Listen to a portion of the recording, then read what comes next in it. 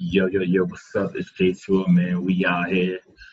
This is my first episode of my podcast that's going to describe my Forex journey for 2020. I've been trading for a couple of years, on and off, from like 2015 to now. I started off doing Pioneer options. That's how I got into the game. And joining different like Facebook groups and seeing different like gurus and people who claim they could trade through my early career that's trying to show me how to trade. And then when I started to get good, I realized they don't know how to trade for real. And I was practicing different strategies, indicators, non-indicators, naked trading, so many different stuff to help improve my craft and learn from other traders that were having success and being consistent and profitable. And I had early success in my trading career, made my first 1K week, definitely withdraw it, bought a laptop.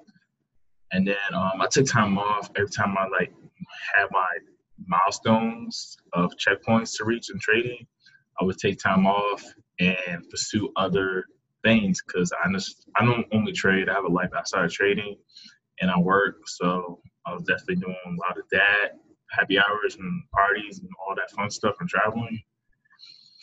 But when I did have my big breakthrough, when I like did my huge scalp and made like a lot of money in like a few minutes, it was a game changer. But I just stayed consistent with it. I took the time to take a break and focus on other things because when I was making a lot of money at the time, you started to get these crazy thoughts like, yo, you're better than other people. You don't have to listen to people. Just quit and walk away from your job because you're making money that most people can't make like that in like 2 minutes, 5 minutes, whatever the case is, from scalping, But I took time, to like focus on other stuff outside trading because I want to make sure I'm like good to handle like continued success when I continue to be trading full time again. So right now I have a different passion towards trading, understanding more because it works on my personal development.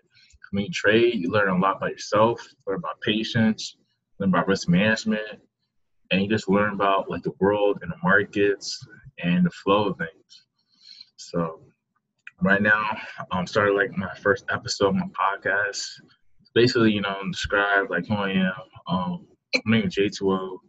I'm from the DMV. There's not many traders that I would say that's like successful or viral like that in the DMV. I know many people out like Florida and like other areas of Cali that are doing it big in trading. So I'm trying to like create the wave out here and just, bring something to the marketplace since there's a lot of opportunities and bring more transparency to the market because not many people are transparent about the wins and losses. So I do have on my FS book, but right now I definitely focus on catching pips because it's all about the pips, Could make people be over leveraging an account. I get it. I've done that many times. But the main goal is to be able to catch a lot of pips and be consistent with it. So that's what I try to do nowadays, focus on pips and catching pips, and money will follow. So this year, definitely trying to help motivate others as well as perfect my craft even more, just like how Kobe perfected his craft, I don't want to be only a scalper. I want to go back to like, swing trader as well and be able to not to shoot threes in basketball, but able to make layups, right-hand layups, left-hand layups. So trading, you have to be well-rounded. You have to be good in like a lot of different areas, You have to know how to adjust to the market conditions, got to understand the flow of the market with fundamental analysis, as well as technical analysis skills. And just know how to adjust, You constantly have to be able to adjust. So that's what makes the market interesting because it's not easy and it's kind of hard at times, because it requires you to like have patience and develop a craft and understand your risks, mainly risks, and be disciplined with your greed to be continued successful in the market, which that's what I strive to do and be able to live off the markets. So this is what I like to say for my first episode of my podcast. I'm going to post more information about trading as well as current market conditions or trades I'm in or how my trading week goes so other traders can learn from me and grow.